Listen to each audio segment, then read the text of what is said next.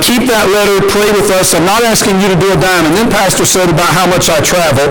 If you'll look on the back, I don't normally do this, but I felt impressed. We've had a lot going on with Operation Go, and I've got to raise a lot of money. And this is the needs we have right now for now to April to be able to hold conferences, much like I held yesterday, but 3-4 days, a lot more material, leadership, pastor training, how to plant a church, giving them the materials free of charge that they need to plant that church. And this is the conferences that are scheduled to be held and the money that we need to handle those. So if you can help pray about that. I learned a long time ago, God knows where the money needs to come from, and if we just get people praying, God knows how to do that. But you can see we're going to be busy. Now, here's the exciting thing. This church supports our ministry, and as your pastor said, you have a part in every one of those church plants, every one of those pastors that's been trained, and every meal that gets out because you're supporting us and Operation Go, you get to be a part of that. Ain't that a blessing? You're going to get to heaven, and what kind of car you drove ain't going to matter to God. There's nothing wrong with that. What kind of house you drove ain't going to matter. What team you support. Now, I think we're going to get just a little bit of credit for being Michigan fans. Just a little bit, and then I'm teasing. And I was a Michigan fan long before I moved to Michigan. Long story about how that come about too. But my point is this church has fruit waiting in heaven because of your gift, and I just want to say thank you. Through the food, the generous offering this church gave us when we were here, not for us, but for Operation Go, and the villages we were in, and the preaching, and we always hold mess preaching and have people come to that and then distribute the food. We've seen well over 1,000 people come to know Christ through that food distribution. Ain't that a blessing? We've had over 700 of them baptized and in churches.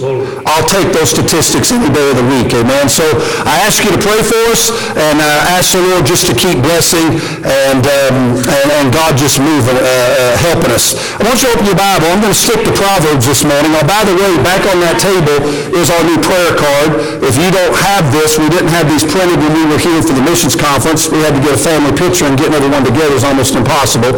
But we got it. It's on the back table. That's free of charge. Please take one of those and pray for our family. Pray for Operation Go. Take that newsletter home and ask the Lord just to use that. Proverbs chapter number 14. And I want to give you, the Lord gave me several messages last year out of this chapter. And I just want to share one with you. Hopefully will be a help and an encouragement to you. Proverbs chapter number 14. And may I say, one of the greatest things you'll ever do, I taught yesterday, and I wanted to preach just on soul winning, and this will incorporate that, but the Lord just said, and I've learned a long time ago, just listen to Him. But may I just tell you, soul winning is not just something you ought to do, it's something that a Christian needs to be doing. And I want to read a quote, and it's going to shock you where it comes from, but it absolutely gripped my heart when someone sent this to me about a year ago.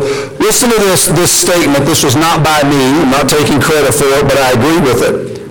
Most people in our church are not active soul winners. That's tragic. You say, well, Pastor, I give money. I don't care how much money you give. If you're not endeavoring to bring souls to Christ, you're not right with God. This is not me saying this. I'm just reading the little video clip I saw, and I'll tell you who it is in a minute. You say, well, I teach. I don't care how eloquently you teach. If you're not trying to bring souls to Jesus, you're not right with God.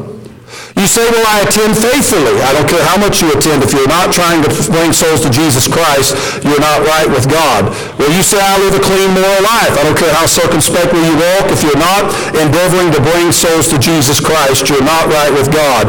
Andrew Murray said there are two classes of Christians, soul winners and backsliders. You are one or the other. If you don't have a passion to see people come to the Lord Jesus Christ, I wonder where your heart is. Now, I didn't say that. This would be a quote you would think of Jack Hyles, a Curtis Hudson, a Lee Robertson.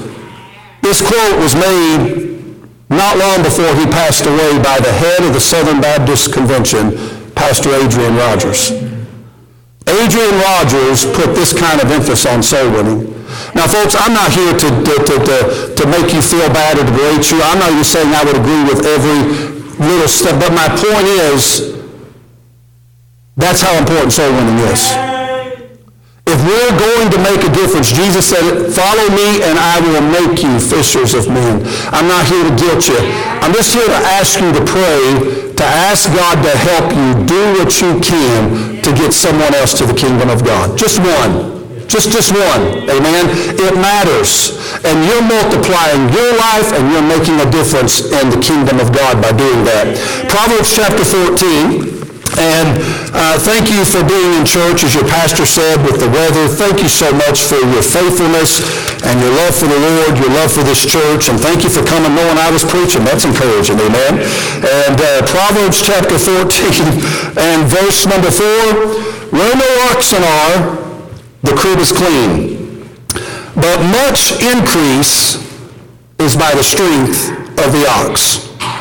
Where no oxen are, the crib is clean, but much increase is by the strength of the ox. Father, I love you today, and I pray you help me now. I don't want to just stand in this place and fill a spot. They've got a great pastor, a great preacher, a student of the Word of God, and Lord, I love him, and I thank you for this place. Thank you for the friends that we've developed, the times we've got to be here, and just people that I know pray and care for us. That means the world. I could start naming them, and I'm afraid I'll leave someone out. But just thank you for the relationships we have with the pastor, with this church, and then, Lord, always the warm reception that we're received with here. Thank you for the Spirit of God. I felt your presence yesterday, so encouraged, so many people so eager. And then, Lord, today, thank you, Lord. Bless us now. Please anoint the message. Strengthen, encourage, and challenge your people is my prayer. In Jesus' name, amen and amen. You know, one of the phrases or, I guess, statements that seems to be made by the generation of our day is just, take it easy. Take it easy. Nobody in this day, and I don't say nobody, but it seems like, it's not true, it seems like hardly anyone's willing to take chances like they used to, challenges, step out on new ground, venture into unknown territory. It feels like pioneers are almost a thing of the past. I think the most boring life would be a routine life, a life of going around in the same rut, doing anything and not making a difference somewhere to somebody in something.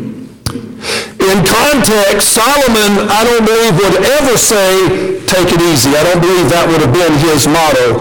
The direct opposite, I believe Solomon would say, take a challenge. Stretch yourself. Do something. Do something that maybe is out of your comfort zone, something that stretches your limits just a little bit. And when I come to Proverbs chapter number 14 and verse number 4, that's what I sense and what I see when Solomon says, where no oxen are, the crib is clean, but much increases by the strength of the ox. A crib is not like the corn cribs that you and I would be familiar with in the farming land that we live around where we store corn, but it was a crib in that time was a stall, and it was where animals were sheltered and fed. And I don't know, I know I'm speaking to many people that know this, but barn animals are not known for their manners. They're not housebroke. Amen. If you go into a stall in any barn, there's going to be piles of stuff. Y'all understand what I'm saying? I'm trying to be very couth and respectful. Amen. But there's stuff that you wouldn't want to step in. And there's smells, and there's things there, and I believe Solomon is saying, look, if you want to play it safe, if you don't want to clean up any messes, if you don't want to deal with anything, if you don't want to have any problems, there's a sure way to do it. Don't have any animal, any ox in your barn, in your crib. Surefire way. The way to make sure you never have a problem is never put an ox in the crib. But then he goes on with the rest of the statement, but much increase is by the strength of an ox. Or strength of the ox. So we've got a choice to make. And I find in our Christian life many times that we are guilty of playing it safe, are we not? God dealt with me just with the ministry. I was actually studying these verses for our partners gathering that we have every summer to prepare for the next year. And the Lord spoke to my heart about stepping out of the box and stretching myself and stretching Operation Go. And little did I know all that he was going to work out of me in that. But it's a tendency sometimes to want to play it safe, to want to be careful, because two reasons. Number one, we're not sure how it's going to go. We don't want to deal with the problems. We don't want to deal with the troubles. And then number two, what if I mess up? It's the same thing with soul winning. I said yesterday, many people, it's not that we don't have the burden. We know people need to be saved. We don't want anyone to go to hell. And we care.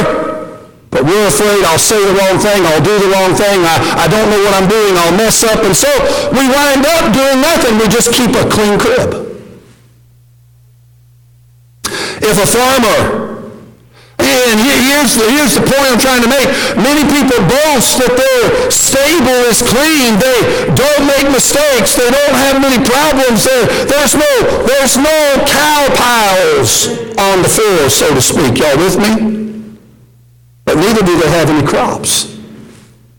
If a farmer boasts about the cleanliness of the floor of his barn, it's because there's no livestock in the barn. Would we not agree with that this morning? And so I'm saying to you and I remember growing up, my dad always planted a garden, and we didn't have money to go buy fertilizer, so it was us boys and shovels in the back of the trailer and truck, and it was going to the horse stalls and shoveling horse manure all day long, and then shoveling it in the garden. Can't tell you how many times we did that. And my point is, we had a great garden. You don't have a great garden if you don't have the right kind of fertilizer. I visited several farms over the years, milk farms, and we had to shovel even cow manure every day, because I know one place had registered Guernsey cows, and they're supposed to produce the best milk, and you don't have milk without manure. Just kind of goes together, right? And sometimes you and I have a tendency to say, I want a clean barn, so I'm not going to take a chance. I'm not going to step out because I'm afraid I'll mess up. Yet the fear of failure is the father of failure. When we fear falling, we inevitably fall. I try to teach my kids, I don't know that I do a great job of it, but my kids play instruments, and then they'll have recitals, or they'll play in the orchestra, or they get to do a special during the offering at the church, and we got a rather large church, and so they get nervous, and I tell them, the minute you get nervous about messing up, you will mess up. Right now, Levi he should already have it. He's 17, but we had to focus on other things, so he's trying to get his hours in. He's got his permit so he can get his license before he goes to college, and I don't get in a hurry too much with that, because that's a big responsibility, driving a vehicle. So he's been doing a lot of driving, and I've been letting him drive, and the first time he started driving with me, taking me places, I told him, I said, son, I got two main rules for you. He said, okay. I said, number one, don't make me nervous. And I said, rule number two is, I don't want you nervous. I said, if you follow those two rules, we'll be fine. I can deal with everything else. I said, because rule number one, if you make me nervous, is automatically going to affect rule number two, because you will then be nervous. And rule number two, if you're nervous, is going to affect me to be nervous. So therefore, we want to, and Bill, it's been a little bit now we had to drive. He had been doing real good. I bragged on him, told grandkids how well he was doing. And we went out one day, and I'm telling you, from the time we left the drive I finally said, we stopped at the stop sign, no one around. I said, Billy will stop. I said, look at me. Are you nervous? Yes, sir. I said, why? He said, I don't know. I said, well, you're making me nervous. So you broke both rules. I said, so you got a choice to make. Do you want to drive? Do you want the hour or so in that we're going to get? Yes, sir. I said, then quit being nervous. I said, if you quit being nervous, you'll quit making me nervous. Let's pray and then drive. And I said it about like that. We prayed. He drove. It was amazing. He quit being nervous. He did good. I did good. We had a great trip. But sometimes when we are afraid to step out, or listen, when we fear, when we hesitate, I mentioned yesterday in the soul winning training, most of the people never try to win someone to Christ because they're simply fearful to. But may I say, fear is what keeps us. Fear of failure is the father of failure. And listen, our barn floor might be clean as a whistle, but it'll be empty. You ever hear a hunter say they've never missed? The only person that's never missed in shooting is someone that's never hunted. It's just going to happen. I don't care how good of a shot you are. You're going to miss some. And so I'm saying to you and I, Solomon is saying, don't be afraid to step out. Don't be afraid to accept a challenge. You may scrape your elbow. You may have some problems. You may mess up driving. You may not stop as quick as you want, like with Levi and my son. But at the same time, you're never going to have what God wants you to have if you're sitting on the sidelines. I believe he wants each one of us to be productive and prolific in our life. And God wants that for us. And so let me just give you a couple principles, and I'll be through this evening. Number one, may I say to you and I, we ought to attempt something for God. We ought to attempt something, God. Where no ox are, the crib is clean. But there's much strength. There's much increase by the strength of an ox. I thought about many examples. I thought about 1 Samuel chapter 14, and if you know the story, Jonathan and his armor bearer were the Philistines, and the Israelites were in a battle, and Jonathan and his armor bearer comes across a troop of these Philistines, and in 1 Samuel 14:6, Jonathan says to the young man that bore his armor, "Come, let us go over into the garrison of these uncircumcised. It may be that the Lord will work for us, for there is no restraint to the Lord to save by many or by few." In verses 8 through 10 of that chapter of 1 Samuel 14, then said Jonathan, "Behold, we'll pass over unto these men. We'll discover ourselves unto them. If they say thus unto us, tarry until we come to you, then we will stand still in our place and will not go up unto them. But if they say thus, come up unto us, then we will go up, for the Lord hath delivered them into our hand, and this shall be a sign unto us." You know the story. The Philistines said, "Come up unto us." Jonathan knew the Lord had delivered them into the hands of Israel, and so he and his armor bearer go up, and they slay, 20 soldiers of the Philistines. This scares the Philistines, and they flee. In verse 23, the Bible said, "So the Lord saved Israel that day." How did it happen? Because Jonathan and his armor bearer were willing to see what God might do through them. But they had to attempt something for God. They had to put themselves in a position where they could succeed or they could fail. Church, can I just encourage you this year? Pastor said that you're highlighting 8 ministries this month and next month of the church. And you might look at that Bible ministry and say, "I'm afraid I'll mess up. I'm afraid I won't be able to come every time." Or maybe the pastor's wanting you to be involved in the bus ministry, or maybe at Sunday school he wants everyone to be involved in just being a soul winner. Can I say, determine this year in some area, I'm going to stretch myself. I'm going to attempt something for God. I'm going to do something. Jonathan and his armor bearer helped deliver Israel by taking a chance. And I promise you, as you pray and as you walk with God, whether you're 8 years old or 80 years old, there is something you can do to make a difference. But they had to put themselves in a position where God could work through them. I don't know about you, but I want to see God do great things. We've almost lost, Pastor, that pioneering spirit in Christians. Where's the William Careys? Where's the Jonathan Edwards? Where's the men? I believe they're there, but we got to be willing. Yeah, we may mess up. We may make mistakes, but somewhere along the way, if we're going to see increase, we got to be willing to deal with the messes that's going to come with it. I told people yesterday, I said, use it or lose it. If you try to use the 13-point plan once someone said, what if I mess up? You will. See, winning someone to Christ ain't about how good I can deliver it. It's about obeying God and the Spirit of God doing the rest. A message is not about how well it is. I'm saying you can make a difference. Jonathan and his armor bearer made a difference. And sometimes you think, the preacher, I'm one person. I can't do a whole lot. Yet Moses, one man, made a difference. Jonah made a difference. Jesus made a difference. The lad with the lunch made a difference. The 4 friends of the sick man made a difference. William Carey, that giant of the faith and missionary to India, said his life was built on this single premise, and you've heard this, your pastor's probably quoted it. Attempt great things for God and expect great things from God. When we do the simple, God will work the supernatural.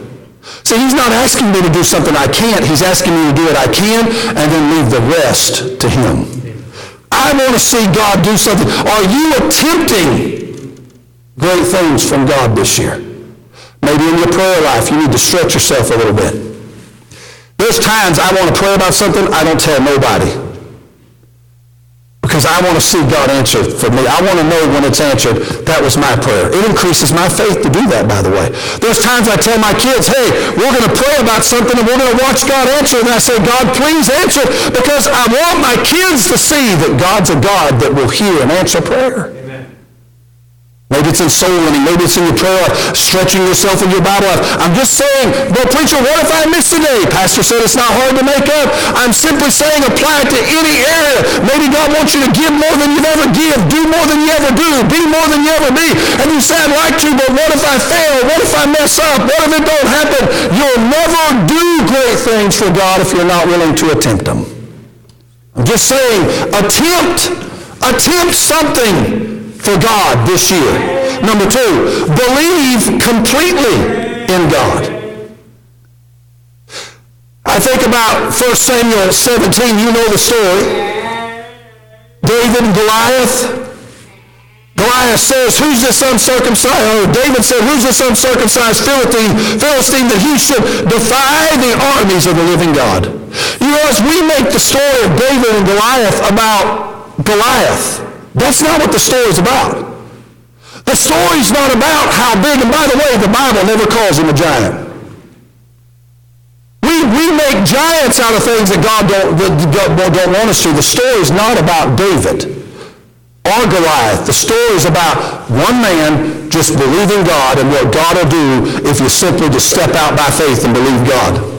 It's an amazing story, and I know all of us have heard it preached and we've heard on it, but David didn't just attempt something, he believed God. When others were sure Goliath couldn't be beaten, David's ready to take him on. When the people of Israel thought Goliath was too big to hit, David thought he was too big to miss. The whole story about the giant, and you can go back and read it, I don't have time, but listen to me. I've heard preachers say David knew how to use that slingshot because he was a shepherd and he had practiced with it thousands of times. The Bible never says that. We don't know how good of a slingshot user David was. The point of the story is not whether David was good with the slingshot or not. I can prove it. Y'all ready? David slung the stone. I think I've used this illustration with missions, and if I preach somewhere long enough, we're going to hear illustrations that kind of overlap. But it's just still a great story. David slings that stone at the giant. Hey, David could have missed by this much. God made sure the stone and the giant's head, Goliath's head, impact. And God wants us to know it wasn't David. I've read lost guys, saved guys. No slingshot back in that day had the force or the power to knock that kind of man over. It embedded itself in his forehead. I can't prove this. This is Bryan theology. But here's what I think happened. I can't prove part of it, but here's what I think happened. That stone comes towards the giant. I believe God's on the battlefield that day, and I think he's right behind the giant. And God makes sure the giant's head and the stone collide. I think God just kind of went, whoop. Why do you believe that? Okay, common sense. When a stone hits this way, at that force, what direction should the head go? What direction should the body go? But God says the stone hits the giant so hard that it embeds itself, but the giant falls forward.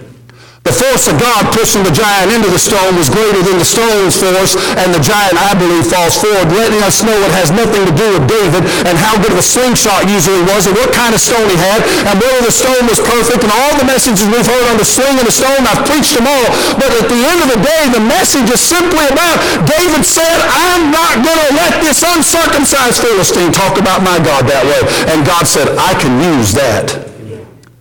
God honored his faith.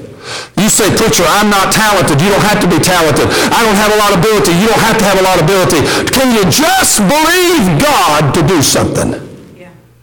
I've got a pastor friend up in Maryland, Brother Jason McNeese, great man. Love him dearly, known him for years and years. And he's got an evangelist in his church. He's in his 30s. And that evangelist has several children, and he's married. And here's the unique thing about that evangelist, and I'm not making fun. I'm showing you when he walks up to you, I love I'm not making fun. I'm wanting you to understand. This man was told when he said, I'm called to preach, this was not under Jason, you'll never do nothing. You've got problems. You've got physical deformities. You've got mental deformities. You'll never do nothing. You'll never be married. You'll never have kids. You'll never be able to be a preacher. What do you mean God's called you to preach? And yet here's a man to this day that's married and has got kids. And sure, he don't grace a lot of pulpits, but he goes in the nursing homes and the hospitals and he gives the gospel, and people relate to him because they see his handicap. And he's led thousands of people to Jesus Christ because he simply said, I don't care what you say, I believe God can use me just like I am. Can I say God can use you? I don't care what issue you may bring up, what handicap you have, what ailment you may have, what problem you may have. I don't have this, I don't have that. God's not looking for our abilities. He's looking for our availability. And just to say like David, I trust God. Attempt something for God and then believe. David teaches us just some basic lessons. Don't try to be something you're not. Where do you get that? Not only don't try to be something you're not, don't try to be willing to acknowledge your limitations. In that story of David and Goliath, David says, they said here, Saul says, give me the armor.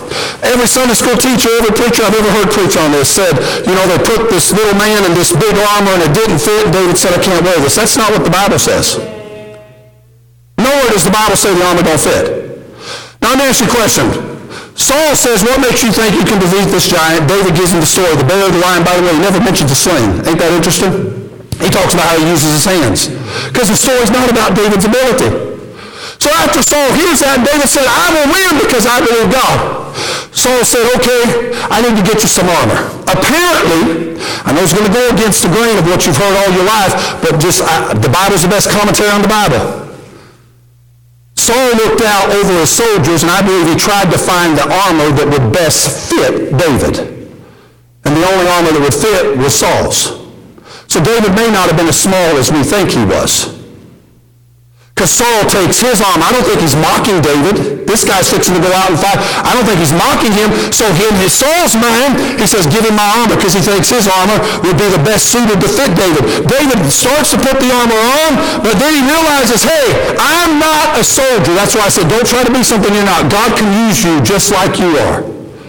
David said, I don't know anything about it. He said, I've not proved it. He didn't say it doesn't fit. He said, I can't wear this because I've not proved it. I'm not a soldier. I've never been trained in a sword. I've never been trained to fight in this stuff. I'm a shepherd. So David takes it off and says, if God's going to use me, and he is, he's going to use me just like I am. He's going to use me. I don't have to be something I'm not. I don't have to pretend to be something I'm not. I can acknowledge I'm not a soldier like these men. Hey, listen, don't try, and then I would say this, don't try to do something God's not told you to do. If you're going to attempt something for God, make sure God's telling you to attempt it, amen? He had the power of God and the presence of God with him. I'm saying we ought to attempt something for God, but we ought to believe completely in God. Listen, there's 1,000 ways to please God, but apart from faith, not one of them matters. Because Hebrews 11:6 said, without faith, it is impossible to please him. Number 3, and I'm done. You ought to attempt something for God. You ought to believe completely in God. And number 3, you ought to continue looking to God. Many people have attempted and believed, but they didn't follow through. Two things are competing for your soul this morning: fear and faith. It's like two ships, fear and faith. They'll both sail in the harbor of your soul, but only one of them can anchor at any given time. Maybe you take the challenge. Maybe you're willing to get your barn dirty. Maybe you're willing to deal with the problems of the ox. Maybe you're willing to make some mistakes. Maybe you got the attitude, I'd rather die trying than to live and not try. The challenge exciting, but when things don't happen, fear will drop that anchor. And you'll begin to wonder if anything's really going to happen. What I'm saying is, when we attempt something for God and we believe completely in God, we've got to continue, because there's going to be opposition. There's going to be things that say quit, that say stop, that say you're not going to do it. Things that's going to bring up fear and questions in your mind. And I'm saying continue looking to God. The best example I know to give you is in Matthew 14, verses 28 through 32. Peter realizes it's the Lord, and he said, Lord, if that be thee, bid me come upon thee, unto thee on the water. And the Lord said, come. And the Bible said when Peter was come down out of the ship, he walked on the water to go to Jesus. But when he saw the wind was boisterous, he was afraid, and beginning to sink, he cried and said, Lord, save me. And immediately Jesus stretched forth his hand, caught him, said unto him, O thou of little faith, wherefore didst thou doubt? And when they were coming to the ship, the wind ceased. Think about Peter and those other apostles. Peter did something the other guys didn't. He attempted, did he not? He believed when others did not. Then why'd he fail? Why'd he sink? Because he took his eyes off Jesus. See, at the end of the day, if we're not careful, pride will get into us, or just problems. When we attempt things for God and God starts letting us do this, can you imagine the feeling of walking on the water in the middle of the storm like that? Peter's got to be saying, this is cool. Man, awesome. He's attempting, he's believing God. But the Bible said when he saw the boisterous winds, Peter took his eyes off the one that was allowing him to do everything he was doing, and he sunk. I don't care how successful you are. I don't care how great things you do. Let's never forget the reason we get to do them is because of the power of God and the grace of God and Jesus Christ in our life. It is not us. We will sink every time if we take our eyes. I'm thinking of a man right now, God blessed, God used, built a great church, and then he took his eyes off Jesus and started thinking how great he was and what he could do. Church is done now. Why? Not because God failed, because he took his eyes off the Lord. So when God starts using you and you attempt great things for God, and my challenge to you in closing this year is that all of us ought to be determined, hey, listen, that I want to do something for God. I can hear the other disciples. Listen, Peter attempted what others didn't and believed, but he took his eyes off and he begins to sink. The Lord saves him. The wind ceases. May I say, thank God, God saves us when fear comes, and God will dispel the fear, did he not?